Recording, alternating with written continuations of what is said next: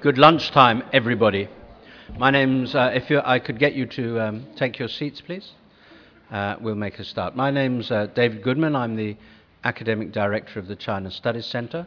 Welcome to the annual conference of the China Studies Center, also known as the China Fest, because over these 2 days we're having lots of people talking about China and things Chinese. We have 2 public lectures today, of which this is the first. The speaker is from a well-known renegade organization called the British Broadcasting Corporation, the BBC. Michael Bristow, who's been living in China for the last few years. He's probably well known to you from your midnight listenings to the World Service and BBC and other guises. I'm not going to say very much more about him, and I'll just hand over. There'll be time for questions and answers afterwards, and when we do that, please remember that this is being recorded for Sydney Ideas, so please do identify yourselves. But in the meantime, Michael Bristow.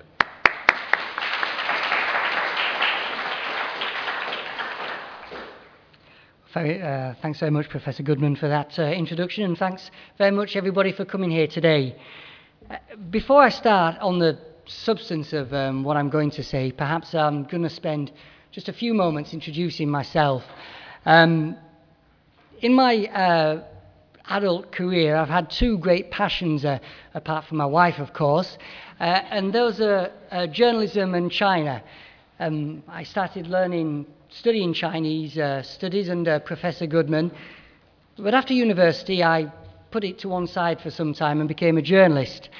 And then later on, I got interested again in China. I went to work for a year on the China Daily, which is a state-run newspaper in Beijing. I then went to Taiwan for a couple of years to be a freelance journalist, and then went back to China to study Chinese language for a couple of years. In 2007, a year before the Beijing Olympics, I found myself with a job at the BBC, and it was a time when there was intense interest in China. Now, I got the job partly because of my background in Chinese studies and what I knew about it already. Now, my job there for the BBC was to report on all kinds of stories. There's only 4 correspondents in China for the BBC, so we have to do everything. We report on politics, economics, social events, one-off stories, and what's going on with the national leadership, anything really that's of interest. And my job was to report for all the BBC outlets, from the website, writing news stories, taking photographs, doing radio reports for international audiences and domestic audiences back in the UK, and of course doing TV reports as well.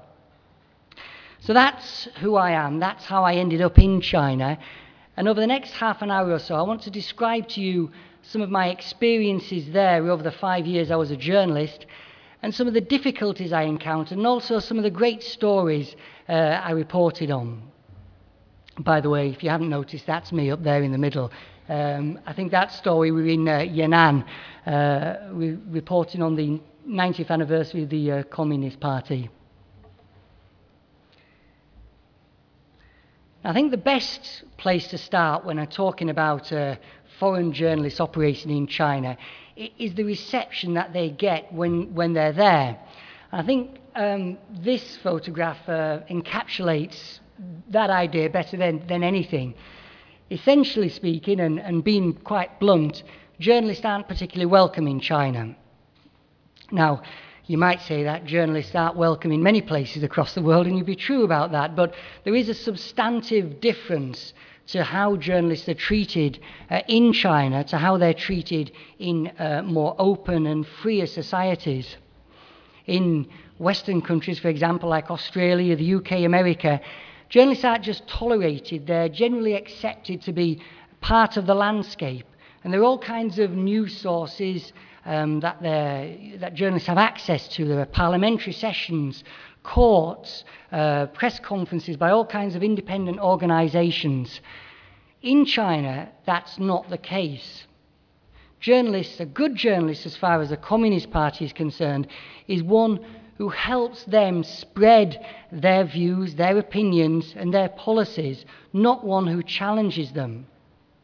And so any foreign journalist, or indeed any Chinese journalist that tries to question what's going on in China will soon find themselves in conflict with the party, in conflict with the state, and that's the kind of situation they'll encounter.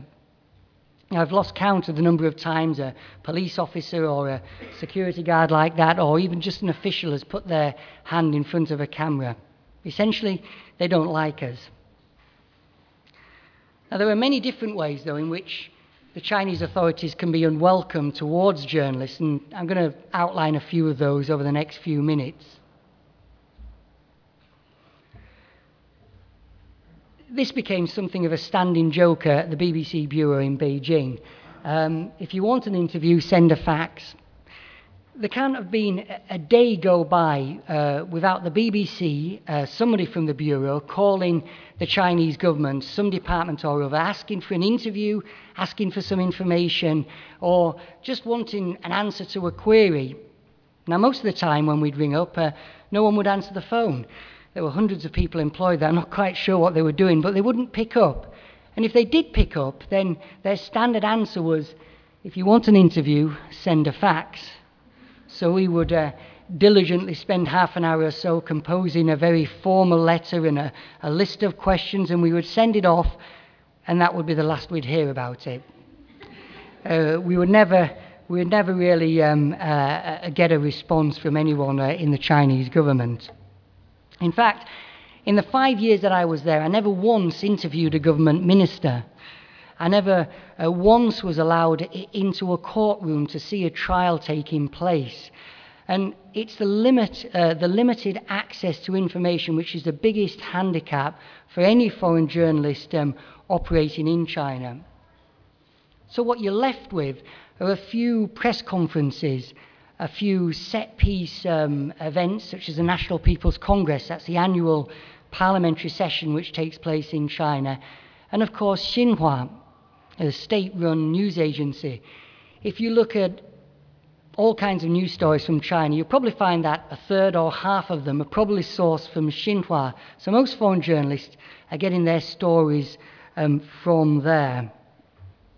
There is actually a funny story attached to this particular sending a fax. A couple of years ago, the government, for some reason or other, decided that they would respond to faxes within 24 hours of them being sent out. And I thought this was just too good an opportunity to pass up. So at the BBC, we sent a dozen or so faxes out to all kinds of departments, asking all kinds of questions, and sat there patiently waiting for the responses.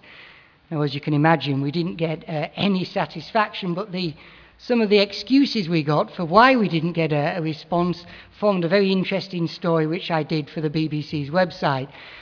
I think the best excuse we had was one department which said that there'd been a power cut, and so the fax machine wasn't working and they hadn't received our fax.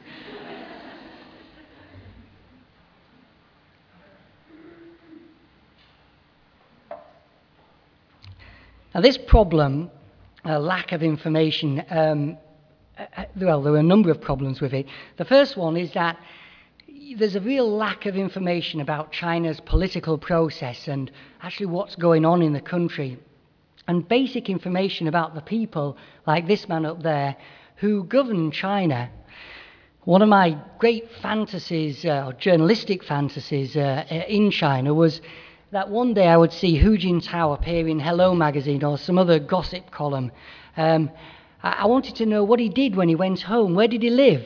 Did he have a nice sofa? Did he have a Labrador waiting for him with his slippers in its mouth? Did his wife cook dinner, and after dinner did they sit down and watch soap operas?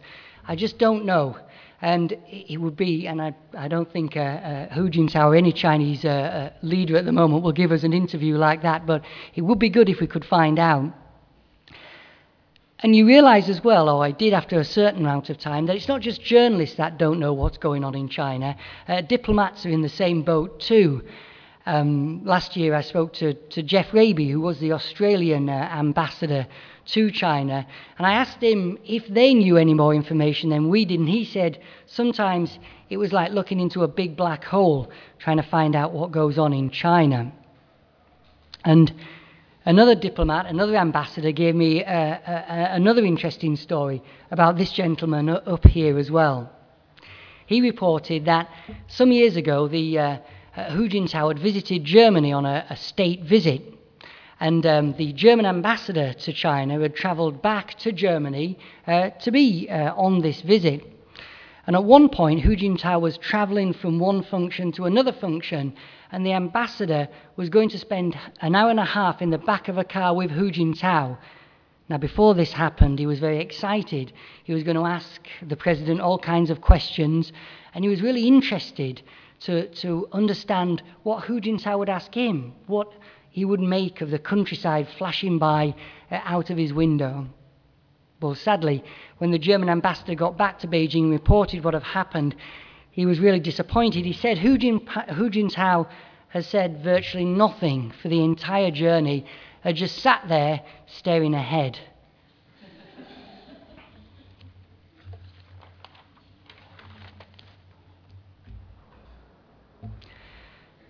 Now, like any government across the world, the Chinese government is also good at spinning a story, just like everybody else is.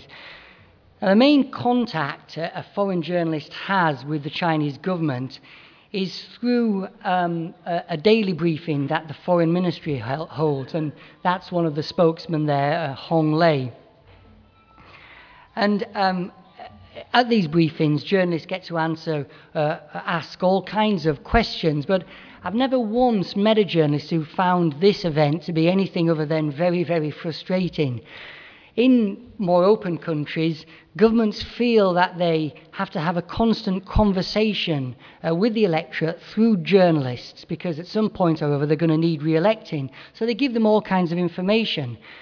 Not so in China. The authorities, the government, restrict what they tell us, and they're evasive in their answers to our questions. Sometimes they don't answer them.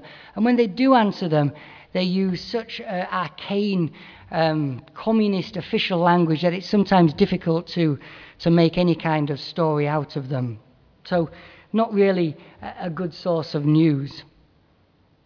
And the Chinese authorities don't just try to influence what journalists report by giving answers at these foreign ministry briefings. They sometimes try to put pressure on journalists about what kind of questions they ask at these briefings, and I had a particular experience of this a few years ago. There was a time when we were asking questions about a lawyer, a human rights lawyer called Gao Zhisheng, who had suddenly disappeared. Now, day after day, every time there was a press conference, journalists would ask the same question. Please, sir, could you tell us where Gao Zhisheng is? And after a while, the Chinese Foreign Ministry got very annoyed about this. And one morning, as I was getting ready for work, I got a call on my mobile phone. It was the Foreign Ministry requiring me to summoning me in for a meeting.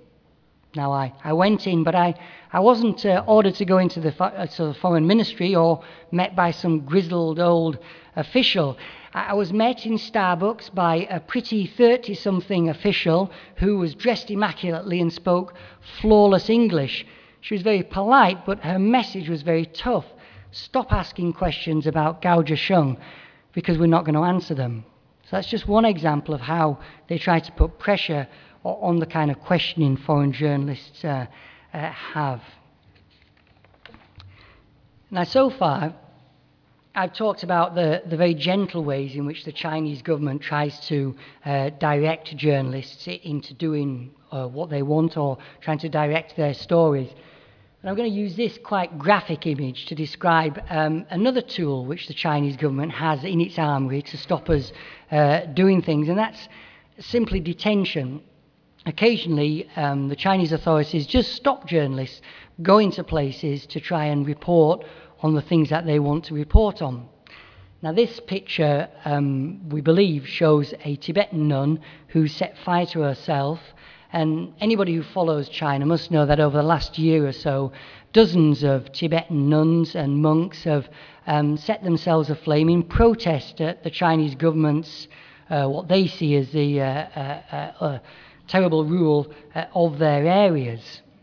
Now, the BBC, just like every other foreign journalist organisation, wants to report on this very important story. So earlier this year, me and two colleagues, we flew to Chengdu to try and report this story. We flew to the airport, we hired a car, and our driver took us towards Tibetan areas. But as soon as we got anywhere close, we were stopped at a roadblock, taken out of the car, and held there for some time. Officials then came from a nearby city and took us back to that city, where we were held for about 10 hours, where we spent a long time arguing with various officials about whether we were allowed to be there. Eventually we were released and sent back to Chengdu and told not to go into Tibetan areas again. Now, of course, we did a couple of days later. We tried another area further north, but we were followed on the plane by the secret police, and as soon as we started filming in a village, we were once again detained and taken out of the area. Now, the thing is, this, according to Chinese rules, shouldn't happen, because since 2008, the government introduced new regulations because of the Olympics in Beijing, which supposedly allowed journalists to travel anywhere they wanted in the country without having to first ask the permission that they had to do before. This story just illustrates that essentially the Chinese government ignores those rules, and if it doesn't want a journalist to travel somewhere, then they just stop them going there.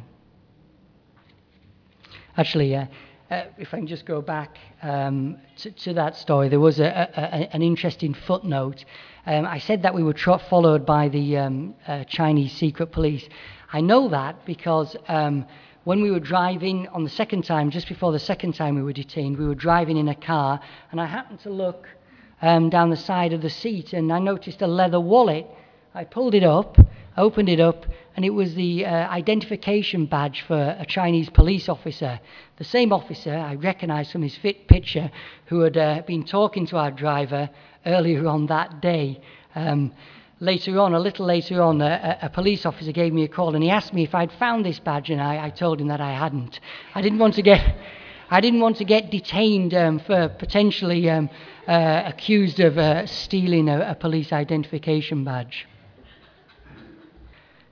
Moving on, the Chinese authorities can always take things up a notch further as well. And to illustrate this point, I'm going to use a story I did about this man, which once again everybody in this room should know who he is. But for those of you who don't, it's Chen Guangcheng, a blind legal activist who represented many women in his home province of Shandong province who claimed that they had been forced to undergo late abortions and sterilizations.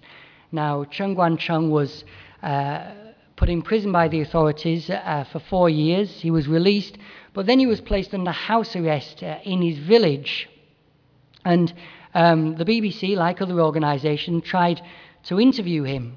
And I went to try and interview him late last year. And the video I'm about to show you is what happened, a video I produced after we tried to go and interview Chen Guangcheng. So things got a little nasty, and if you just watch the beginning of this video, you'll see why. Along this country road in Shandong province lives an activist who's become a focus of discontent. He's not allowed visitors. Shady figures supposedly guard him, but we're going to try to see him.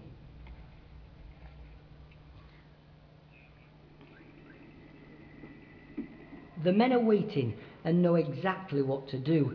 There were no pleasantries. When they realise we're journalists, they force open the doors and go through everything. We're told to stay put. It's a glimpse into a world many don't know exists in China. These aren't robbers. Quickly and efficiently, they're carrying out the work of the state. Now, I asked those men repeatedly who they were and what they were doing there, and they didn't answer that question. But it seems to me they must certainly have been employed by the authorities. This was just too much of a high-profile case. They were well organised. They had walkie-talkies, and they were able to call in reinforcements. So they must have been employed by the government in some shape or form. And the reason I showed you that video is just to show you that occasionally the government does employ thugs to try and prevent journalists getting to stories. And that's just a particular example. There are a couple of footnotes I'd like to add to that particular story. I don't want to make out that China is a very, very dangerous place, because there are far more dangerous countries in the world to report on than China. And in the final analysis, a foreign journalist, if they haven't committed a crime, they will simply be deported from the country. It's far worse for Chinese journalists working for Chinese organizations, or even the journalists who used to work for us, the BBC or other foreign organizations. If they anger the authorities, there are far more things that can happen to them, and their life can be made far more difficult than anything that would happen to us.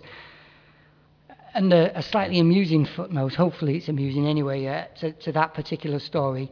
A few moments ago, I poked fun at the Chinese security services for not being perhaps as efficient as they should be. Well, sometimes journalists aren't as efficient as they should be either. Before going on that story, what I really should have done is I should have worked out exactly where Chen Guangcheng lived and worked out the best route to get to him. Unfortunately, I didn't do that, and we simply drove our car towards his village. And at one point, we became lost, and we stopped our car, and the driver, who we'd brought from Beijing, got out and walked over to a van parked by the side of the road with some men inside, and went to ask the way. Well, some of you might have already guessed that that van with those men inside was the exact people we were trying to avoid. We'd blundered into a checkpoint and announced ourselves to those people. I should have learned a lesson there.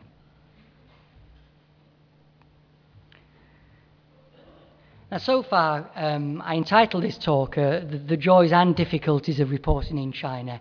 And so far, I've talked about the difficulties, and perhaps it's time to rebalance that somewhat. Because we have to remember, and it's worth reminding everybody, that China is still a place which is very underreported. It was only a few decades ago that it was opened up to the outside world.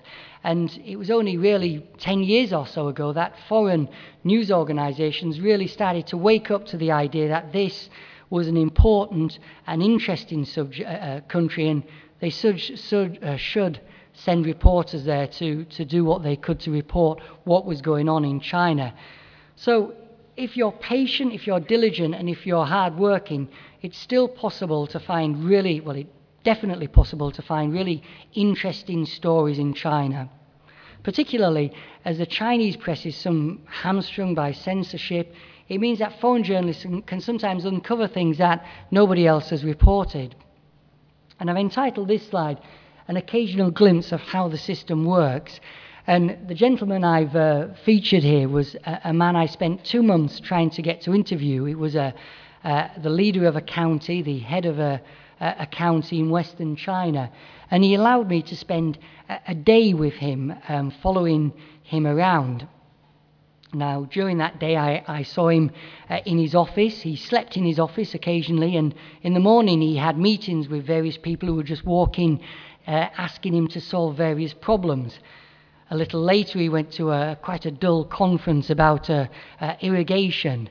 After that, he went to a ceremony to launch this irrigation project, and that's where I took this photograph. As you can see, Chinese politicians, just like politicians across the world, know a good photo opportunity when they see it. This man, he donned army fatigues and got a spade and started digging for the cameras.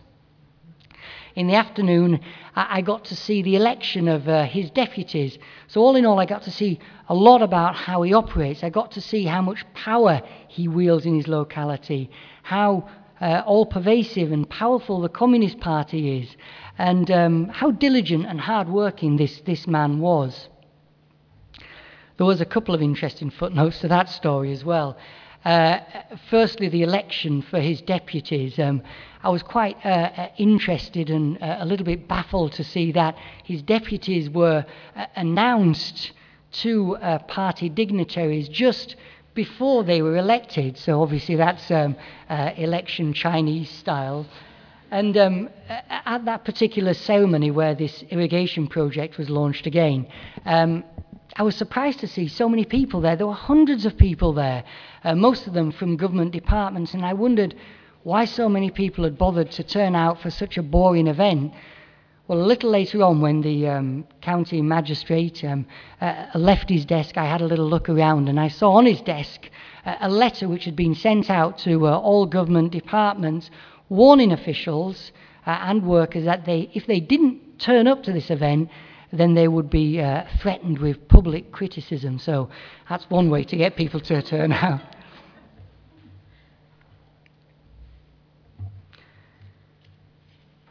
Another great thing about reporting in China is everyday people.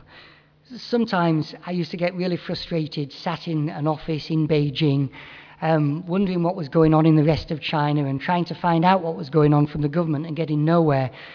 And soon I realized that if you got off your backside and left the office and tried to talk to people, usually you found out what was going on.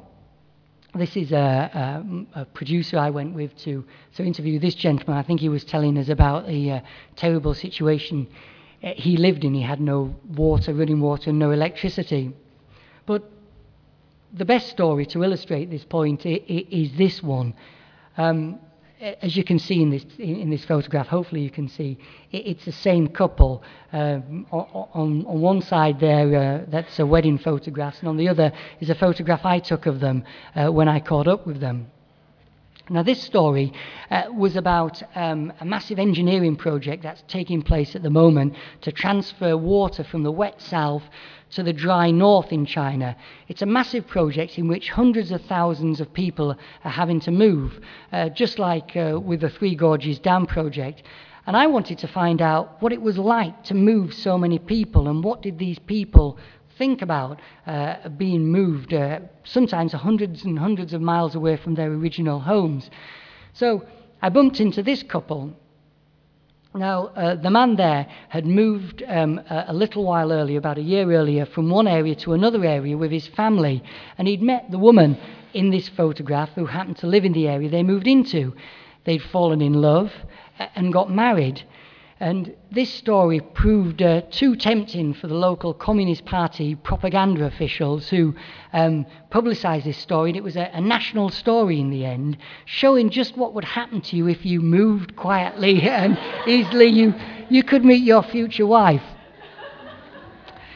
A wonderful story, you might think. Unfortunately, a few months later, when I stumbled by accident into this couple, I spoke to this man and his family, and they were absolutely livid because they were complaining about the compensation they say they hadn't received because they'd moved. They were complaining about the corruption of local officials who they claimed had siphoned off all the money they were supposed to get. They complained about the farmland they'd been allocated, which wasn't nearly as good, they said, as the farmland that they'd had previously. And I suppose the point I'm trying to make is once you talk to people, you get a full and clear picture of what's going on in China. And I think if we're talking about some of the difficulties that face China, some of journalists in China, I think some things have got easier over the last few years, and I think we have to mention social networking and the internet in general. I know the internet isn't just located in China. It's revolutionized the whole world, but perhaps in China, I think it's had a bigger effect than in any other country. Because the authorities have such a tight control over the established media, social networking sites and the internet generally really offers the only public forum for people to express their views, to get together, to spread information and to share information. And this has become a really valuable tool for journalists to get hold of people and find out things that they just wouldn't have found out before. It's also changing, I think, the nature of how the Chinese government relates to people, to its people. you could have the impression that because China is a one-party state where there are no elections, that the government doesn't have to be responsive to what people feel and need. And I don't think you could be any more wrong. And social networking sites have really shown that. As one example which comes quickly to mind, and that's a couple of years ago there was a train accident on a new high-speed rail line in Wenzhou. And initially the government did what they usually try to do, and that's to dampen down any kind of speculation about this crash, why it had happened. But of course, with social networking sites, people express their anger, particularly when the authorities tried to bury some of the train carriages which had fallen off a bridge. And they were angry, and they expressed that anger. And a week later, after this accident, Wen Jiabao, the premier, travelled down to Wenzhou, and he did something which Chinese leaders rarely do. He apologised, and that's widely recognised and by many people to being a function and a result of this outpouring of anger on social networking sites. Now I'm coming towards the end of what I wanted to say today, and to end, I just want to focus a little bit. So far I've talked about how journalists collect information and the difficulties and some of the joys of reporting in China, but I just want to give you a few thoughts of mine on what I thought I was doing in China. I think there were two overarching themes. The first one was to try and tell China to the rest of the world, because I think most people here probably would agree, I hope, that still foreigners know little about China. China to many people is a mysterious place, even to educated people in the outside world. And I always thought it was an important job to try and explain what was going on in China. So much of my reports, a large chunk of it, would be taken up with background reporting and context, explaining why I was reporting a story and why I thought it was important to report that particular story. So that was one overarching theme. The second is reflected in this picture.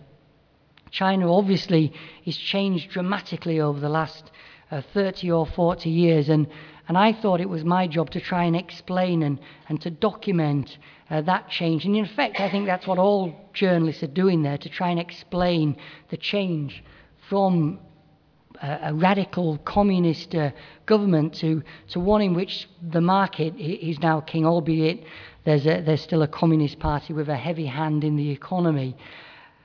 And perhaps just one story that I did, which illustrates my attempt to explain what's going on. A couple of years ago, I reported on one of the last communes which still exist in China. Communes were introduced in the era of that gentleman there, and they were really self-sufficient organizations in which people worked for the commune, and the commune gave you everything back, your food, your shelter, your clothing. And they were disbanded mostly in the 80s, but a few still survive here and there in China. And a couple of years ago, I reported on one of them. I went to see one in operation. And I thought this was an interesting and important story, not because it was a historical oddity, but because it told a story about what people feel about change in China at the moment. Even though the changes have brought more opportunities and more freedoms to Chinese people, it also has brought many more uncertainties. And there are lots of people in China today that look fondly back on an era where the government would provide a safety net for people if things got bad, if you lost your job or if you became ill or something like that. And the people in this commune were very happy to give their labour to the commune in return for subsidised housing, for health care, for education for their children. And there were many people in China that would like similar kind of social security networks. So I thought that was an important story to report on. Now to end, I'm going to end on a slightly controversial theme, and perhaps afterwards people might want to ask a few questions about this. I mention this point because whenever I talk about being a journalist in China, one of the things which crops up often is a criticism of journalists, that they report too many human rights stories. And the Chinese government certainly thinks we do that. They're always telling foreign journalists that they've got it wrong, that they don't really understand China, that they're biased, and in the worst case scenarios, that they've got some kind of agenda and they're anti-China. And it's not just the Chinese government that says that as well. Lots of educated Western people who live in China and understand China say that. A few years ago, I remember, I was at lunch with an economist from the World Bank, and he made a similar criticism, asking why foreign journalists report so many human rights stories. Well, I haven't got a definitive rebuttal to that accusation. And in one respect, you could say that journalists are biased, because we all come to stories and with our own preconceived ideas that have been shaped from how we were brought up and where we were taught. And so in that respect, we're not particularly objective. But I would like to add a few points in defense of journalists and why they report these particular stories. I think the first thing I'd like to say is that some of these stories are just wonderful stories to report. Take, for example, Ai Weiwei, an internationally renowned artist. He's had exhibitions across the world, and he's used his fame and prominence to criticize the government. The government got back at him and accused him of tax evasion, and thousands of people sent him money in order that he could pay the levy that was laid on him by the authorities. Some even threw money over his compound walls. I would challenge anyone reporting in China not to report that story. Other stories are so fascinating as well because they're classic David and Goliath stories. It's a theme which has been reported for centuries in all kinds of cultures. On the plane to Sydney a few days ago, I was watching a film about a woman, a doctor, who was fighting against the system in East Germany at the height of the Cold War. And the story of Chen Guangcheng, the blind legal activist who I told earlier, it's a classic tale of one man, one person standing up against the government. Those are stories which are hard not to report. And finally and thirdly, I think some of these stories tell us about China. Liu Xiaobo, for example, the Nobel Peace Prize winner, was sent to prison in part for writing a political manifesto about what he thought should happen in China, how he thought China should change. Well, I defy anybody reporting China not to report on that story. To understand China, you have to understand what people like Liu Xiaobo are saying. Well, ladies and gentlemen, that's the end of my lecture. Thank you very much for listening to me.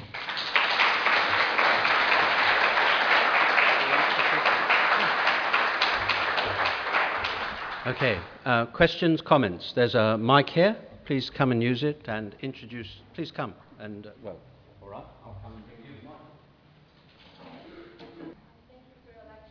the mic. My name is Liu Chen from business school here. My question is, how do you think of New York Times exposure on Wen Jiabel's giant family wealth? I think the article was on October 26th. And do you think foreign media in China are manipulated by Chinese government, or this is a sign of the openness of the society? Thank you. Well, on the first part of that question, I'm just sorry that I didn't report that story, because what a great story it was. These stories are fantastic stories to really find out, as I described in my lecture, the kind of people who run China. We know very little about them, who they are, what they do, how they meet, how they conduct politics, how they decide policies, and we know very little about their backgrounds. One of the great issues in China at the moment, and one of the great concerns of people in China, is corruption, about officials lining their own pockets. And so I think it's a job of journalists to try and dig out those stories and find out this kind of information. If someone is corrupt, if they've used their power illegally to line their own pockets, then I think that's a legitimate story to chase. And I thought it was a wonderful story. I wish I'd have reported it. And the timing was good too, because it came just before the handover of power. it's unfortunate for Wen Jiabao, but unfortunately, if you're going to be a leader of any country, that's the kind of thing, that's the kind of investigation you have to accept. As to the second part of your question, is the New York Times manipulated by the Chinese authorities? I mean, I don't really know the workings of the New York Times, but I'm pretty sure that they're not, apart from in ways in which all of us are influenced by the Chinese government. Yes, a couple of questions. From your time spent in my name is Anna St. Clair. I'm a member of the public. How do you see the rate of democratic reform developing in China? You must have seen some changes, some progress. How do you predict in 10 or 20 years that there will be care for the aged, for the infirm, workmen's compensation, widows, pensioners, that sort of thing? And my second question is, there was a plane that came down a few years ago that was an American surveillance plane, and I remember being surprised at the level of anger from ordinary Chinese people about the men who were in the plane, and there was a suggestion that they should be shot.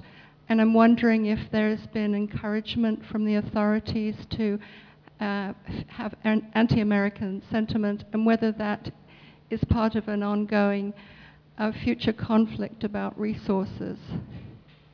Thank you. Okay, hopefully I can remember those questions. As to the first one, there's certainly been an expansion of freedoms and individual freedoms in China. People are now able to do far more than they were able to do 30 years ago, take control of their lives by finding their own jobs, living where they want, marrying who they want, wearing what they want, eating what they want, all these kinds of individual freedoms. But you could make an argument that on the political front there have been precious few developments. In fact, you could make the argument that in some cases it's gone backwards. Perhaps in the 80s there was, and Professor Goodman would know more about this than me, but there was perhaps more debate and more openness about debate about what the future would bring in China. As a journalist in China, I don't see many political rights. People can't vote, they can't really speak out, and the authorities are just as harsh and crack down just as strongly on people if they try to do any of those things. So there's not been an awful lot of progress, but that's not to say that this new crop of leaders don't have their own ideas, and then at some time in the future they might surprise us. On your second question, I think you're referring to the spy plane, which is in 2000, I think it was, the American spy plane. I mean, this is a difficult one because the Chinese people are nationalistic, just like many people are across the world, and I don't think you ought to condemn them for that.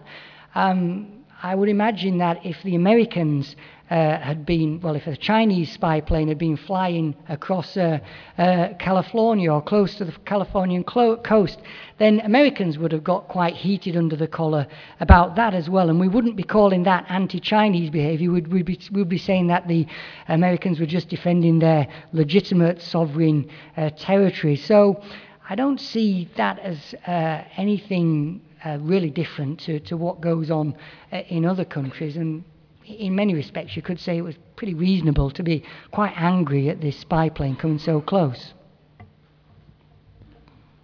Thomas Berghuis, I just wanted to ask, you talk about decision makings and how you learn through the process as well and become mobile, but also how you negotiate the powers. I was just wondering about one power, because one of the things that one always asks in one encounter with China is that officialness, and on that basis makes decisions. And I'm looking at the image here in which one image is superimposed on another image. And I'm thinking about self-censorship and whether you can reflect on having encountered issues of self-censorship and having had to make decisions on self-censorship, rather than always see the censorship on the side of, the decision makers, but indeed this personal level as well, and a journalistic level as well. Well, as far as censorship goes, or self-censorship, then I mean that wasn't an issue and isn't an issue with foreign journalists. They report how they want to report and what they want to report. The difficulties come in gathering information, in actually getting to places so you can prepare accurate reports. But we do what we want to do without any interference on that level from the Chinese authorities. The censorship comes in what we report and how that reaches our audiences. Of course, the Chinese government doesn't have much sway outside its own borders, but inside its own borders, occasionally BBC broadcasts, the BBC website would be blocked, and BBC World is available in some places inside China, not widely, but in some places. But if there was a report on there which the authorities didn't like, then suddenly the screen would go black and it would be censored in that way. So that was the way the censorship worked. As far as self-censorship goes, there is a lot of self-censorship that happens, and I've got some experience of that because I used to work, or I worked for 1 year on the China Daily, which is the state-run English language newspaper in China, and I was a sub-editor there, basically checking stories written by Chinese journalists. And there's a lot of self-censorship there because in China, one of the great difficulties with censorship, I feel, is that there isn't a distinct line which people know they can't cross. It's a very grey area, and the government keeps it deliberately grey because they want people to practice self-censorship. So a journalist working for a state-run news organisation, they would be very circumspect in their language, and perhaps more circumspect than they would have to be because they didn't want to cross this line. And so it's a very useful tool by the authorities to keep people guessing where this line is. Of course, if you cross it, then the authorities come down very hard on you. John Clark, Art History, University of Sydney. I'm very interested in the situation of journalists in China in particular. How do you inoculate yourself against the level of mendaciousness which is institutionalized in the media space? I've only spent maximum 4 months in China, and I lived in other countries which have quasi-totalitarian systems of information available to the population, but I've never been in a country, the only country I can imagine is the United States, having to listen to Foxtel compulsorily 24 hours a day, or if you watch the adverts for the PLA, they are, I think, Hollywood meets Nazism in terms of propaganda mode. But for a journalist who's got to live there and has to report on that, how do you inoculate yourself? How do you manage to keep yourself going? Well, I've left China, so that's eventually. I was in China for nearly 8 years, and one of the reasons I decided to leave with my family was because as a journalist there, with the constant conflict that you get from the authorities and the constant reassessing of your own reporting and constantly looking at what you do and whether you're doing the correct thing and whether you've got things right, eventually does wear you down. And journalists, of course, always report on the bad things in life and uncovering some of the nastier elements of human existence. And so eventually that wears you down and you need a change. And so I left. That's how I dealt with it. But I'd like to add as well that I wouldn't just focus on the bad things, because hopefully from my lecture you've got some idea that it's not all bad. There are some wonderful stories out there about people building new lives and trying to find new ways of living, and to hear those stories and to hear how they are trying to build new lives is a wonderful privilege. And so it wasn't all bad, and it was a fantastic experience. Thank you, Tom. Michael. My name's George. I'm from UCIT. My question is from your work experience as foreign journalists in China for years, do you believe that the editorial independence in China for domestic journalists has been improved? Because you see that most of the journalists now in China can correct some of the corruptions or something, or do you And do you believe that the netizens, the boom in the netizens in China, are forcing or maybe becomes a major force that can prove such editorial independence in the future? Many thanks very much. Well, taking the second part of your question first, I mean, as I said in my lecture, I do believe that the internet and social networking sites, particularly because they're very hard to censor, because they messages appear so quickly that it's hard to get rid of them before they've been spread around the internet. So I do think that's changing the shape of journalism in China. And what happens is sometimes you get a story on social networking sites, it might be picked up by the foreign media, and if it gets enough traction in China and enough people in China are talking about it, then eventually the established media outlets, Chinese media outlets, have to report on it too, and have to reflect what people are saying. So in one way, social networking sites are opening up more stories to Chinese journalists. But as far as independence, editorial independence goes, I still feel that the party's propaganda department still keeps quite a tight rein on what on what basically journalists report, or on what political line that newspapers and other media organisations take. Having said that, there are a couple of exceptions. Caijin and Caixin, the business magazines, they for some reason seem to get away with reporting more stories than other people. And there are a number of very, very good Chinese journalists that, even if their own organisations don't publish their reports, sometimes they publish them on the internet. So very brave and great Chinese journalists who do that. So that's also changing the journalistic landscape in China. Hi, Michael. My name's Katrina. I'm a journalist with SBS World News Australia here. What do you think about the expansion of CCTV English as a global channel and the moves to open bureaus across Africa, across Europe? What do you think is the motivation behind this? And do you think any good, real journalism will come of it? Well, I think the motivation behind it is simple. The Chinese government often complains that it doesn't get its message across to the outside world. It believes that journalists like me are prejudiced, biased, and are just seeking to, pull China down and for our own particular agendas. And so they feel that their message gets distorted through the foreign journalists. So the answer to that question, the answer to that problem, is to appeal directly to foreign people directly. And I'm pretty sure that's the reasoning behind the expansion of CCTV and other Chinese media organizations across the world. They just want to get their message directly into the homes of foreign people without us journalists distorting that message. But they're paying an awfully large price for that, billions and billions of dollars. And ultimately, I don't think they will succeed in getting their message across, because if you don't really have proper editorial independence, then people around the world, people are not stupid. They know when a story is being distorted and twisted, or is simply propaganda. And so I feel ultimately they will fail in that experiment.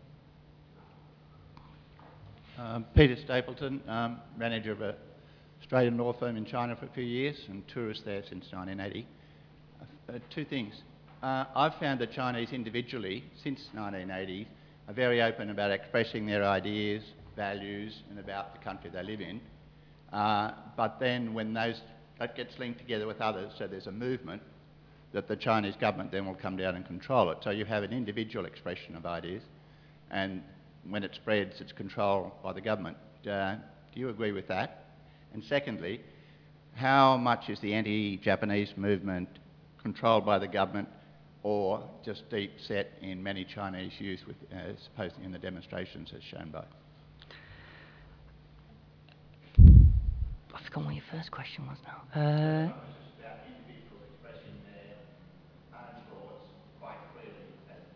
Yeah. Yeah, I mean, people do. I mean, Chinese people, like anybody across the world, they've got opinions about things and they like to express them. But of course, it's a dangerous thing to do, to express your opinions in public. It still is. And so most people don't cross that line. And the authorities have a shifting scale of punishments and warnings that they can give to officials or anybody who speaks out. So, for example, if I just take one example, the Charter 08 manifesto that Liu Xiaobo helped draft, calling for political reform.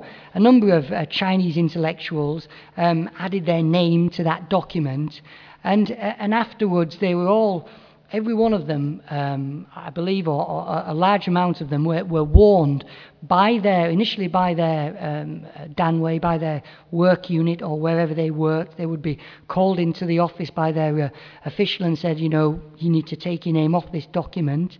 If they refused, there were then other things that could happen to them. They could find they maybe were sacked from their job or exiled to different parts of China. And, you know, eventually if people persist, then there are other measures against them. They can be eventually prosecuted. So there's a whole range of things that happen to people if they persist in expressing their opinions in public. And few people get away with it. Ai Weiwei got away with it for quite a long time because he was such a public figure. I'm asked to your second question about anti-Japanese movement. I think there's two aspects to that story. One is there is a genuine and heartfelt and anger towards Japan because of what it did to China during the Second World War. And there is a feeling within China that Japan hasn't properly and adequately apologized for that, and it ought to do that. And often they hold up the example of how Germany has apologized correctly and Japan hasn't. So I think some of the anti-Japanese sentiment is genuine and heartfelt. Of course, the government does allow that movement off the leash slightly when it's politically expedient to do so, and it reins it back in when it goes too far. I think a couple of years ago there was, I forget now, I think it was just before the Beijing Olympics, when there was a lot of demonstrations, when the torch went around the world, and there was a particular anger at France that France had announced so many demonstrations against the torch, and there were all kinds of demonstrations against French companies, Carrefour, supermarket particularly, and those demonstrations were allowed to go on to a certain point, and then the authorities moved in and stopped them when they looked as though they were getting too out of hand. We'll just take one more question. Susan McGrath-Champ, work in organisational studies here at the University of Sydney. You've mentioned working in Tibet and being forcibly removed from there, and the flyer that advertised your talk mentioned you reported on an earthquake and other outbreak of plague and so on, other quite dangerous circumstances. And I have an interest in that aspect of your work because I'm doing a study with another colleague on emergency evacuation provisions, and the media and journalist sector is one that figures quite prominently in our, as we've found, because you do work in often hazardous circumstances. I'm wondering whether in your time in China or at any other time in your career, you've actually been evacuated for sake of natural hazard, plague, so health or political unrest, and what that process has involved, whether it differs in your experience in China to elsewhere. Well, unfortunately, I'm not going to be able to give you a satisfactory answer because I've only mainly reported as a foreign journalist in China, so I don't have any other experience. But, I mean, what I can say is that usually when people are going on a plane out of a disaster area, journalists are going on a plane into the area. So, you know, there's no point, you can't report on something. Just take, for example, the Wenchuan earthquake. You can't report on an event if you're not actually there. So you have to put yourself in some harm's way and put yourself at some risk, because otherwise you just wouldn't get the story. And so unless the situation was very, very serious, someone who was seriously injured or seriously ill, then you wouldn't be evacuated. You would have to stay and do your story. And to be honest, most journalists wouldn't want to be evacuated unless they were seriously ill, because most of them are dedicated to getting the story out, and they want to be where the story is. Yeah, well, now I'm going to rescue you. Okay. Thank you very much for coming, and please join me. Thank you.